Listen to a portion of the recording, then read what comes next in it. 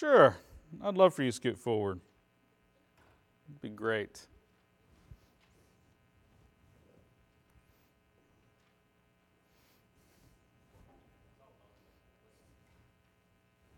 Extremely lonely.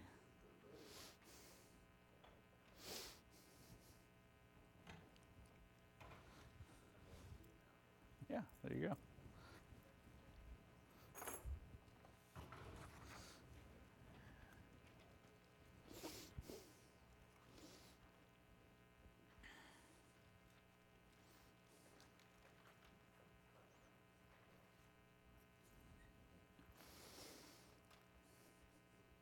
Okay, let's go ahead and get started this morning.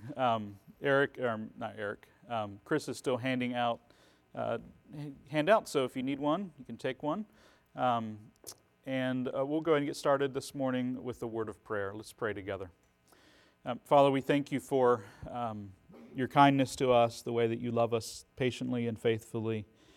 In your gracious love, you've given us this day, this Lord's Day, to gather together to be with your people, to be nourished by your Spirit. Father, we ask this morning as we prepare for worship that you would give us wisdom as we continue to study your law, especially the summary that you've given to us of it in the Ten Commandments. We pray these things in Christ's name. Amen. All right, well, good morning. It's good to see everybody.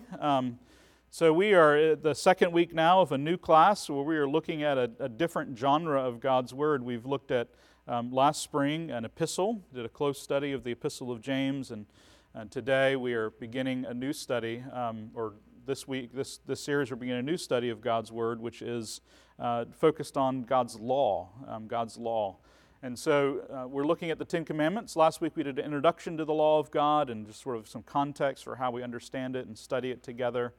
And today we're going to be jumping right into the text of the Ten Commandments. And we've got a lot to cover today, so I'm just going to jump right in. We're just going to go for it.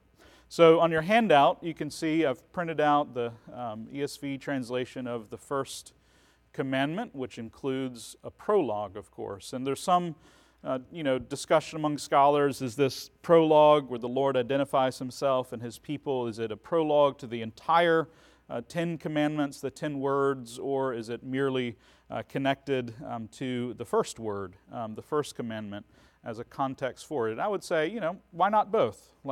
I think it can be both, and that's essentially how I take this. We're going to talk about it, especially paired today with that first commandment, but certainly I think the prologue, so to speak, gives a context for the entirety of the Ten Commandments as a whole, and we should read it that way.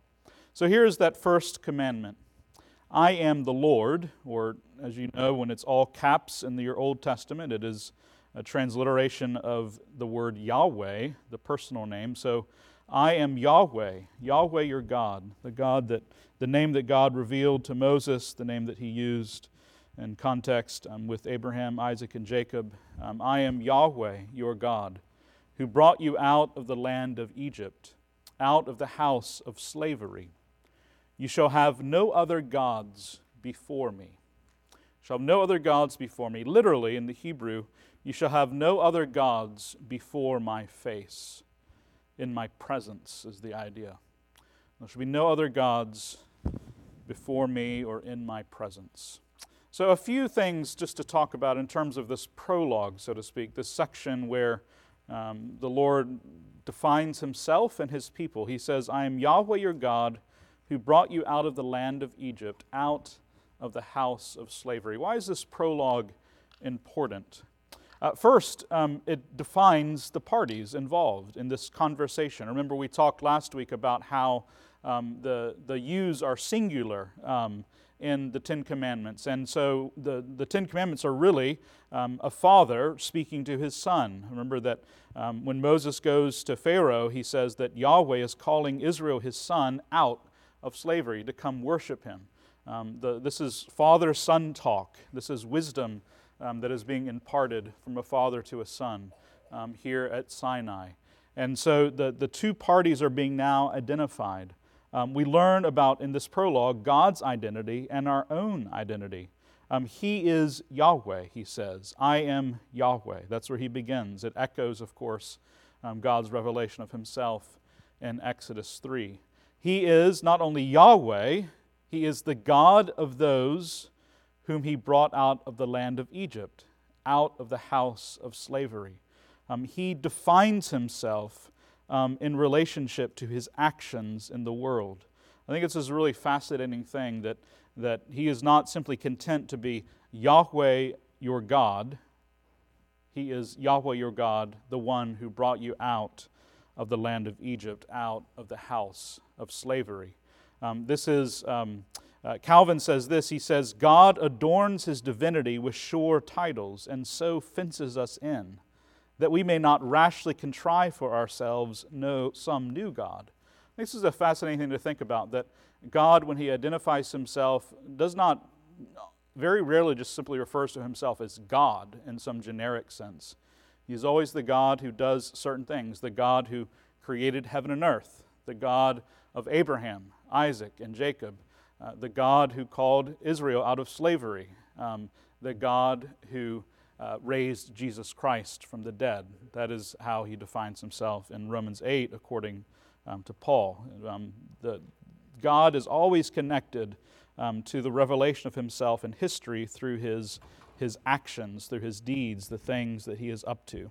So I think that's really important for us to be aware of and to think about, and even to think about how we talk about God ourselves. Sometimes, I think it's good for us to think about, we don't just address God in our prayers, right? We address the Father, Son, and Holy Spirit. We address the God who created heaven and earth. We address our Father, as Jesus tells us. And so I think it's just very important for us to think about that. There's a lot of talk in our culture about, God. Who is God? What is God? Those kinds of things. And it's always important to remember that God always reveals Himself in a covenantal context to His people, in the context of His actions on their behalf. So if God is the God of those whom He brought out of the land of Egypt and out of the house of slavery, then we are the ones whose God is Yahweh. He's also defining the identity of His people. We are the ones who have been brought out by Yahweh from the land of Egypt, out of the house of slavery. That is our fundamental identity. That is the identity that the Lord is giving here to His people that He's gathering and speaking to. The prologue also shows us, of course, that God's law is set in a context of His steadfast love and mercy. We talked about this last week, this phrase, Exodus comes before Sinai. Right? Sinai doesn't come before Exodus. Right? The Lord doesn't show up while Israel's in slavery and say, here is the law that I have for you. Now I will see how you keep this law, and we will see what happens. Right? No, He goes and delivers them when they were in sin, when they were in idolatry, when they were even, it seems, according to Joshua, at the end of Joshua, worshiping false gods in Egypt, and He goes and He delivers them from their bondage and their slavery, not only to Pharaoh, but their bondage and slavery to false worship and sin, and He delivers them out of that, and once He has delivered them, then He gives them the law. Obeying God's law, we see, is simply living out what He has made us to be. We are those who have been brought by Yahweh out of the house of slavery. So God's law forms our response and our living connection to His salvific redemptive acts. Finally, the prologue defines God's authority over us. He says to us, I am Yahweh, your God, right? He says it as a declarative statement. He doesn't invite Israel to make Him their God. He just simply says, I am Yahweh, your God. You belong to me now, is the implication. Paul puts it this way in Colossians 1:13. He says, God has delivered us from the domain of darkness and transferred us to the kingdom of His beloved Son. Right? This, and very intentionally, I think, echoing Exodus language there. Paul uses that language in Colossians. We've been transferred from the domain of darkness into the kingdom of the beloved Son. If we're now part of a kingdom, there's a king, right? We're put into a kingdom with the king that we are now subject to, the beloved Son, Jesus Christ. And that is what is happening here. The Lord is saying, I've taken you out of the house of slavery, and I have made you subject now to myself. You're not just sort of taken out of the land of slavery and now you just, do whatever you want. You don't have any master. You're your own master. No. What the Lord is saying here is that I am now your master.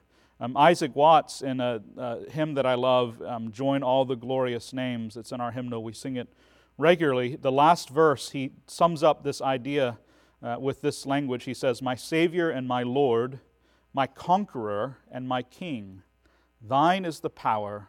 Behold, I sit in willing bonds beneath thy feet. It's hymn 301, I believe. You want to look at it sometime. It's a great hymn, and it's focusing on the work of Jesus, and it focuses on this idea that Jesus has made himself our King, that he has actually conquered us, right? He doesn't just invite us to believe in him and to think that he is a great person and spiritual guide and all those things. No, he actually asserts his authority over us, and so now we sit in willing bonds beneath his feet.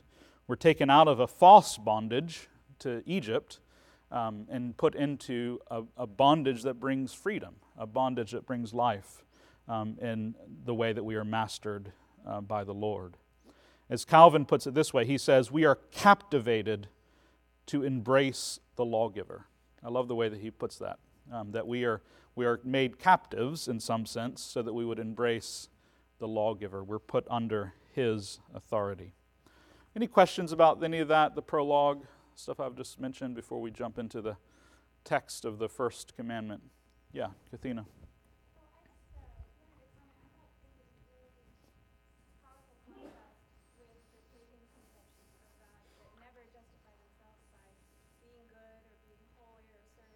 Sure. Yeah, God doesn't have to. No God has to. Sure. Really, but God defines himself as, well, I am good. Mm-hmm. Holy, I have rescued you. And it's not how we imagine God, but we make God. Yeah, that's a great point. So Kathina's saying that it's fascinating how God doesn't just assert his sort of divine reality as something that we now need to submit to and subscribe to. But yeah, he defines himself in relationship to us. And in relation to his redemptive love for us, and that's the context which we relate to him. That's right, yeah. It's a very personal thing in a different way. James and then Jeremy. Also, on that point, I am reading Exodus right now, and the thing that's really standing out to me is that Pharaoh is trying to be God. Yeah, like he is sure. Receiving plague after plague after plague, and even the people are saying, stop, like, this is foolishness. Right.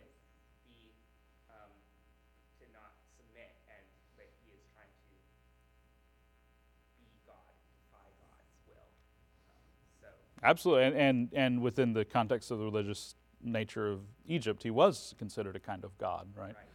Yeah. The commandment up here contrasts that as well.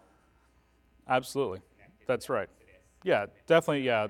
Yeah, the connection to Exodus and the plagues is absolutely the Lord revealing himself and defeating the false gods of Egypt, the powerless gods of Egypt, in contrast to himself. And of course, that culminates in the Passover, and then also in the destruction of Pharaoh and his armies at the Red Sea. Yeah, the Lord has yeah, that's exactly right. That's the context for this statement about himself. Yeah, Jeremy.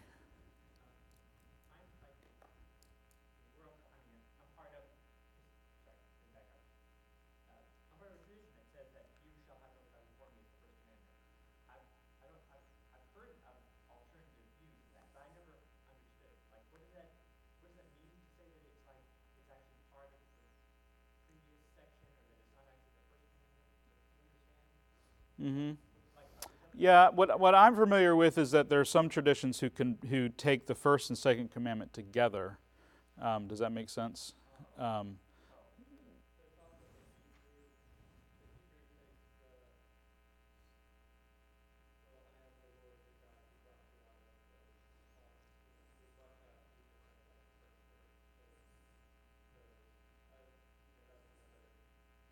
Yeah, there are different ways. I mean, it's important to say that the tradition that we're part of, which is basically the broad Protestant tradition of numbering the commandments, and I believe actually Roman Catholics do it differently. The Roman Catholics, I think, combine, and Lutherans combine the first two commandments together. So they end up with the 9th and 10th commandment that are basically the 10th commandment gets divided into two, essentially. So, yeah, Yeah, we're just doing the straightforward, classically Protestant way of understanding it. But yes, the Bible doesn't specifically say first commandment, semicolon, thou shalt. Do you know what I mean? So we have to sort of put in some kind of numbering. I just got the other context is Yeah. the last two, the first two, not It's okay. All right, so what does this first commandment, you shall have no other gods before me, mean? How can it seems like a very simple, straightforward, right? What is there to say about this really? I think there's a lot to say actually about this commandment. You shall have no other gods before me, no other gods before my face. Martin Luther reflects on the first commandment in his catechism. He says, everything proceeds from the power of the first commandment. The first commandment sets the context for all of God's law, all that He requires for us to do. And it means, according to Luther, that we must fear, love, and trust God above all things. Pretty simple, right? All you have to do is fear, love, and trust God above all things. Right? That is the rub, right? This is the rub of how difficult it is to love the Lord your God with all your heart, soul, strength, and mind, as I think this commandment is sort of summarized in some ways elsewhere. There's a totality to the first commandment, a comprehensiveness of it that is where it becomes complex and challenging. Calvin puts it this way. He says, the purpose of this commandment is that the Lord wills alone to be preeminent among His people and to exercise complete authority over them. The Lord is not interested simply in partial authority, right? That we're partially aligned in allegiance to Him and also to other things. No, He wants everything. It's comprehensive, the authority that He demands. In forbidding us to have strange gods, He means that we are not to transfer to another what belongs to Him. So this is sort of the negative way of thinking about this command, right? Positively, it means that we must love, fear, and trust God above all things. Negatively, it means we must not give to any other person or God or thing, anything that belongs to the true God, to Yahweh. Calvin defines what we owe God as adoration, trust, invocation, which is another way of saying like dependence, right? Prayer, that kind of thing, invoking God, and thanksgiving, that those things all belong totally to God and to no one else. Calvin says this means to contemplate, fear, and worship His majesty. This is what it means positively. To participate in God's blessings, to seek His help at all times, to recognize and by praises to celebrate the greatness of His works as the only goal of the activities of this life. So the first commandment is it can be simple and just think, well, this is about worshiping other gods. I don't have a little shrine to, my ancestors in my basement or, you don't have basements, or, in your closet, whatever it might be, right? So first commandment, don't have any other gods before me, check, right? I've been doing that my whole life. Have never, bowed down and worshipped another god. But what we see here, of course, is that this command is far more comprehensive, right? Far more total in what it's asking than simply an explicit sort of worshiping of another god. Now, it's important to say that Israel would struggle explicitly with idolatry, right? With actually bowing down to Baal or to other gods, the gods of the land in which they would be taken by the Lord, right? The gods of the Canaanites. And idolatry is, of course, the fundamental sin of Israel in many ways that leads her into exile and all those things that take place. But we need to be very careful, I think, in how we think about this first commandment and realize that what it is going after is ultimately certainly our actions and our behaviors, but also our heart, right? The Lord is concerned about our heart. Jesus did not introduce in His teaching in the New Testament, okay, now God is concerned about the heart, everybody. Big news, right? Now God cares about all. Before in the Old Testament it was just whatever ritual actions, outward behavior. Now it's the heart. That's not true. If you read Deuteronomy, it's all about the heart. Moses is constantly talking about how the hearts of the people need to be circumcised and made soft in order for them to keep God's law. So this commandment was always about the heart and in a deep way, and it's about the heart now for us. Yes, sir. For Israel at the time, just like for the immediate context, Yeah. like is before my face is the implication that it's like in the temple, like at least most immediate. Yeah, absolutely. Yeah, the most immediate context is you're about to build the tabernacle. That happens at the end of Exodus. Don't bring any other gods into my presence, into the worship that you owe me, the total kind of submission and obedience that you owe me. There are. Yeah, Manasseh does that, I believe. Yep. Right. Yeah. Yeah, that's right. Yeah, but we would not want to define face just in a real minimalistic way either, just that sort of tabernacle. The point is before God's presence, right? God has redeemed us for himself. Don't bring other gods into God's presence where he has brought you. Does that make sense? Don't introduce other allegiances into the presence of the one who has captured your whole allegiance. The Heidelberg Catechism defines this commandment this way. It says, in the Heidelberg Catechism is another Protestant Reformation document. It's written before the Westminster Standards, but it's a wonderful catechism. It says, this means that on peril of my soul's salvation,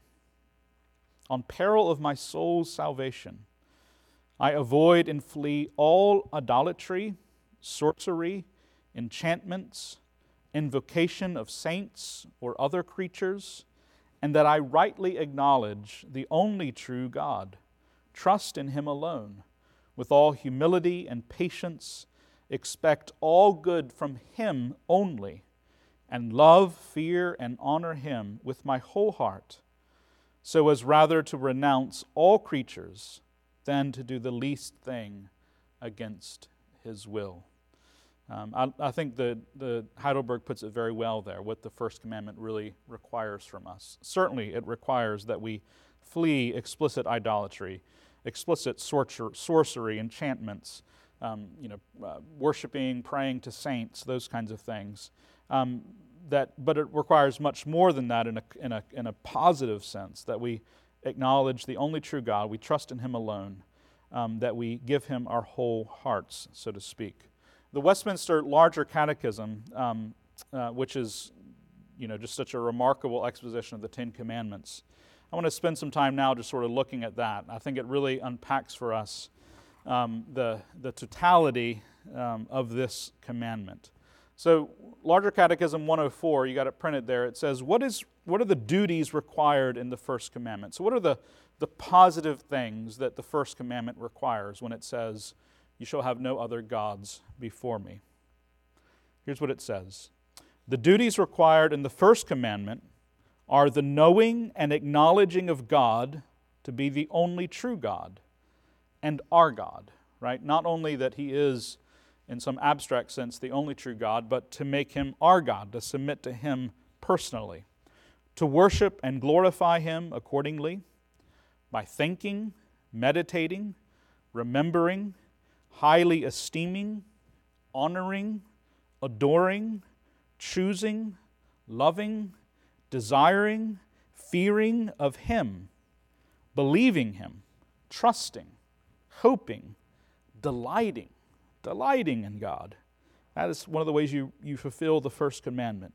Rejoicing in him, being joyful because of his presence, being zealous for him, calling upon him, giving all praise and thanks, and yielding all obedience and submission to him with the whole man, being careful in all things to please him, and sorrowful when in anything he is offended, and walking humbly with him.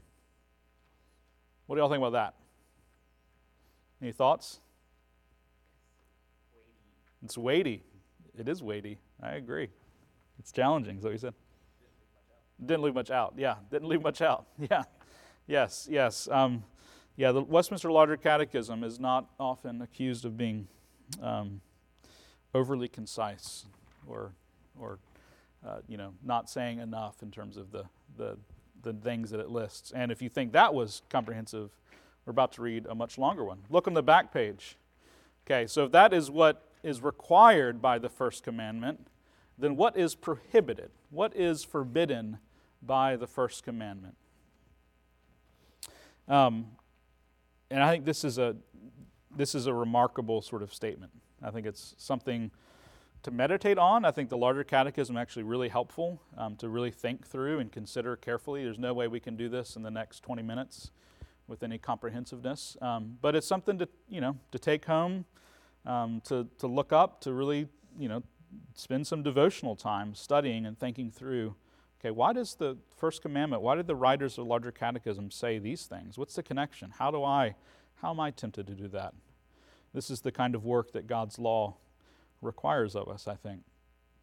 Question 105, what are the sins forbidden in the first commandment?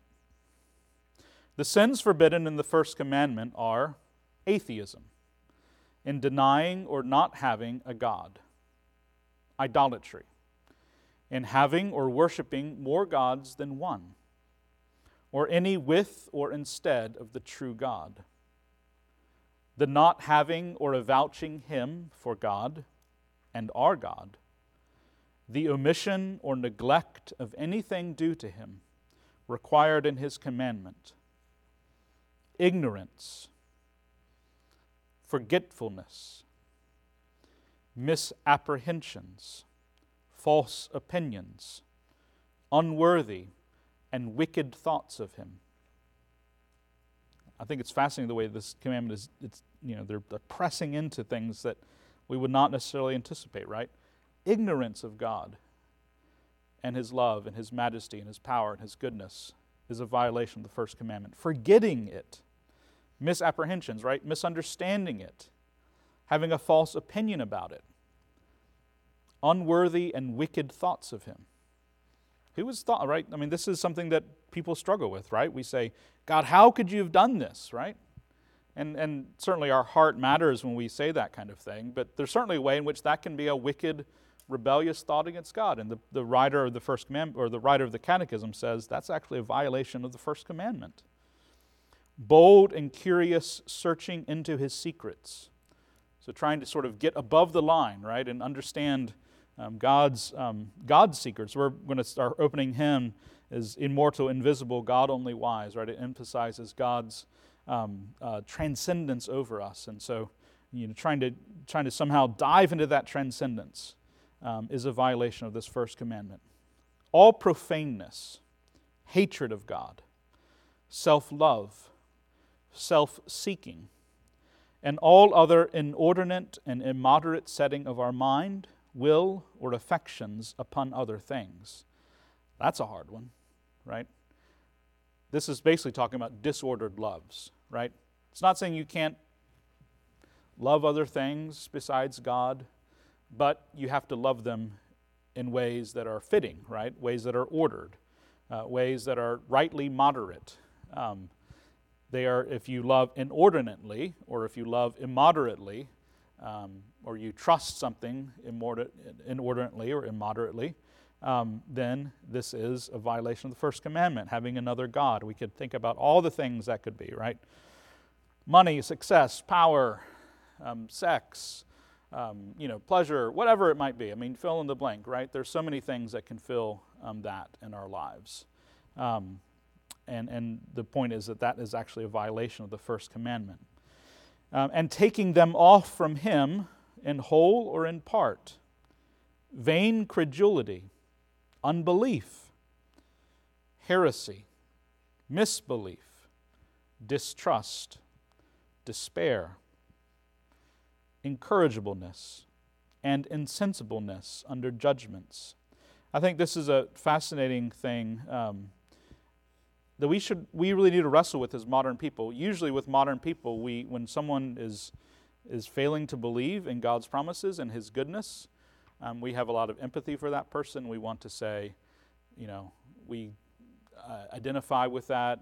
It's hard sometimes to trust God, etc. And that's not saying we shouldn't say those things. We should also recognize that not trusting the goodness of God is a sin.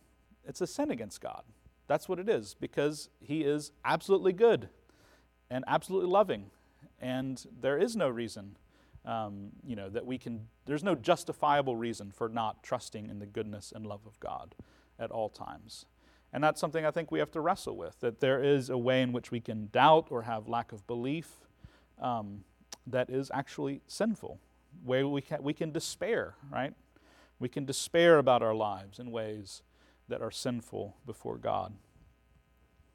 Incorrigibleness, that means basically lack of repentance, and sensibleness under judgments, hardness of heart, pride, presumption, carnal security, right? Trusting in your bank account, trusting in your whatever, your accomplishments. Tempting of God, using unlawful means and trusting in lawful means. Carnal delights and joys. Corrupt, blind, and indiscreet zeal. Lukewarmness. Lukewarmness before the Lord is the sin. Certainly that's repeated, of course, in Revelation. Lukewarmness and deadness in the things of God. Right? Having a deadened heart, right? Having a coldness towards God is actually a violation of the first commandment. Estranging ourselves and apostatizing from God. Praying and giving any religious worship to saints, angels, or any other creatures. All compacts and consulting with the devil, and hearkening to his suggestions. Making men the lords of our faith and our conscience, right? And this is something that Christians do sometimes, right? Instead of submitting to the Word of God, we look for men who will tell us, with false authority, what that word means in particular ways, and make them the lords of our faith and conscience. Slighting and despising God and His commands. Resisting and grieving of His Spirit. Discontent or discontentment and impatience at His dispensations, at His works, right? Charging Him foolishly for the evils He inflicts on us. That one gets to the heart, I think. Charging God foolishly for the evils that He inflicts upon us. And ascribing the praise of any good we either are, have, or can do to fortune, idols, ourselves, or any other creature. That's pretty comprehensive, I think. Any thoughts about that? The sins that are forbidden in the first commandment according to the writers of the Westminster Standards? Yes, ma'am. I'm just wondering how they put this in order. Yeah. I'm trying to group it in my own mind. Mm-hmm. It would take me a while to do that. Yes. So if there's any insight. That's a good question. I don't really have a lot of insight. I'm sure that they debated about it for a long time, and there was some rationale, but I don't know that it's written down for us or recorded. That's a great question, though. It is really fascinating to think about how do they not only name all these things, but put them in the format that they do and line them up like that. Yeah, Jeremy. What are lawful and unlawful means? Yeah, that's a good question. I was wrestling with that last night. That one challenge with the larger catechism, there's not a lot of commentaries on it because it's so long and comprehensive. So I'm not sure if they mean that in a spiritual sense, unlawful means of growing spiritually, that kind of thing, or if it's meant in some other sense, or trusting in lawful means, and rather than God Himself. That's my best guess as to what it means, but I can't be absolutely sure. Yeah, I mean that's the challenge. We have this document that's now, almost 400 years old, and so you have to sort of do cultural exegesis basically, and even though it's written in English, culture is so different.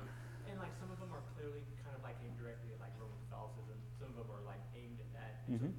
Like, that could be it, but I just have no idea what the context Yeah, it's hard to know exactly what is meant by some of these things. Yes, ma'am, Wendy. I wouldn't say that this is something that you list and you sort of prioritize, well, what is the worst, what is, what can I get away with? I think the whole thing is saying it's a discernment of who God is and knowing who we are in Him and what He expects of us. And so these things sort of, to me, just are ways to think through all of the aspects of my life. Yes. And putting everything Yes. before it, whether it's my money or it's how I'm thinking about God. It's not necessarily saying I do this and I don't do that, or I need to work in this area. Right. No, I think that's right. I think that's right. It is. It's meant to be a diagnostic kind of, it's a way for us to think about our own obedience of God's law. Eric, and then Matt, James. How do you feel when you read this and then you think about the Psalms in terms of how bold the psalmists are about, the evils that's been inflicted upon them, or the Sure. injustice, or it when I see statements like this, it almost feels like, to be on the safe side, we should just kind of be stoic. Well, I appreciate that. That's an honest question, Eric. So Eric's saying how, you read the Psalms, there's a lot of honesty in the Psalms about God's, frustration with one's present circumstances, those kinds of things. Yeah, I think this is one of the ways that the Psalms are helpful for us, Eric. They keep us from stoicism. They keep us from saying as little as possible to God out of fear of offending Him or saying the wrong thing. I think the Psalms are actually very helpful because we know that they're approved ways of speaking to God because the Lord has inspired them. And so they actually give us language that we can use to God, speak to God. I think that we do have to be honest, like we should we exercise probably more care than usually we do in speaking to our Heavenly Father, especially when we're frustrated or confused about His work in our lives? We probably should. I mean, probably most of us, I would guess, struggle. Like the spirit of our age, right, is not to emphasize God's transcendence and His holiness and His majesty, but to emphasize His immanence and His incarnation and His being, near us and His empathy for us, those kinds of things. And so I do think that we should be honest about that as Christians in a modern age and say, we probably should be more careful, most of us, than we are when we speak to God. We should not speak to God in a deeply casual way, in a way that is thoughtless, because of His majesty, because of His authority and power. And I think the Psalms give us language to not be stoics, to truly speak to God, but also to exercise care in the way that we speak to Him. Matt, and then James. So for me, when we got to like the ignorance part, right? Yeah. To me, this is something that you put on the mirror to say, like, there's nothing other than Jesus that we can lean on, because how are we fall short? Yeah. Even in our ignorance. Right. There's no. Yeah, you don't even know what you don't know. I mean, so we're held to account for the things that we fall short of the law, for the things that we don't even understand about the law or understand about God. Sure. And so I don't know. It kind of seems to me where it's just like just points you automatically back to Jesus as opposed to what am I missing? I don't know. Does that make any? Totally makes sense. Yeah, I think this is one of the purposes of the law. The law is given to us. Like, if any of us read that list of things and be like, it's not so bad, right? Then I think you're missing part of what the law is supposed to do, which is to convict us of our inadequacy and our sin and our need for Christ, and to cast ourselves upon Him, and to say, it is really even just fascinating to think about this catechism question in a Christological way, by which I mean to meditate on it by thinking, okay, how did Jesus do all these things? Because He did, we believe. He actually kept the first commandment in its totality. And that's something for us, that would just be an interesting exercise to do with this, to think about in the Gospels and the record we have of Jesus' life. How did he not despair? How did he not show incorrigibleness? How did he not have presumption or carnal security? All these sort of different things. How was he not lukewarm? I think that's a fascinating way to think about this. Even as it's a diagnostic for our own sin, it reveals to us the sufficiency of Christ and God's love for us and his grace and all those things. Yeah. James. The way this catechism strikes me is as an excellent example of scriptural meditation to imitate. It's exactly what it is. Takes it from two angles: what does it forbid, what does it command, and then just unpacks those at length and in a very meditative way. That's exactly right. So James is saying this is an example of scriptural meditation, and that is what the catechism is. It is a meditation, a lengthy meditation in the scriptures, by learned men, by godly men, by men who could list all these sins because they were familiar with them, I imagine. They knew what it was to be sinners themselves. And if you just Google Westminster Larger Catechism with scripture proofs, that's another way to do this, right? These catechisms all are keyed with, there's probably 35 scripture proofs for this one answer to this question. And so that's one way you could do it. You could go clause by clause and look up the scripture proof and see, this is what they meant by that. This is the place in God's word where they found this aspect of the first commandment. Does that make sense? So the writers of the Westminster Standards not only wrote the words, they also went back and added little footnotes that says, okay, this is found in Romans 3:16 or whatever, I'm just making it up. But whatever it is, all the way through. So there are literally thousands of footnotes throughout the document. Yeah, Dan, we're about to wrap up here. Of course, in the Exodus and the original Ten Commandments, as they were given to Moses, and what the rabbis did with it, they did make it into law, 600 some odd laws. Sure. Based upon that. But then when Jesus talks about the Ten Commandments in the New Testament, he says, thou shalt love thy God, and thou shalt love thy neighbor as thyself. What's your take on that? Cheapening the law, or is he? Yeah, good question. Yeah, I don't think that Jesus is cheapening the law. I think he's actually accentuating it. He's actually helping where there has been misunderstanding of the full implications of the law, the way that it goes to the heart. And I think that certainly in the history of Israel, some of that had been lost. I think it was intended and it was present in the giving of the law through Moses. But part of the apostasy and hardness of heart of Israel was to make God's law something that was purely external in many ways and not about the heart. And so certainly part of what Jesus is doing is reminding us. So this is not just about the sort of quote-unquote bare letter of the law, but about loving God and loving our neighbor, which is itself that is a expansion, I think, or a full unfolding of the law that I would argue was present in the Old Testament, but had been forgotten, had been perverted in some ways by the religious leadership of Israel. So I think I would describe what Jesus is doing as a prophet in the Gospels is going back and revealing the heart of the law that was always there, but the blindness of sinful human hearts obscured it for time, and Jesus comes back and sort of wipes off the grime and the dirt and says, "Oh, this is actually what the law requires." So that's how I would think about that, I think. All right, let's stand and pray. This is great, but we've got to wrap up because of time. Father, thank you for your word. Thank you for this first commandment. Help us to reflect upon it, Lord, and meditate upon what it means for us to have no gods before you. Help us to be a people whose hearts do not wander from you, Father, but because of your love and your grace and your faithfulness, that we remain ever in communion with you through your Son, Jesus Christ. We pray it in Jesus' name. Amen. Amen.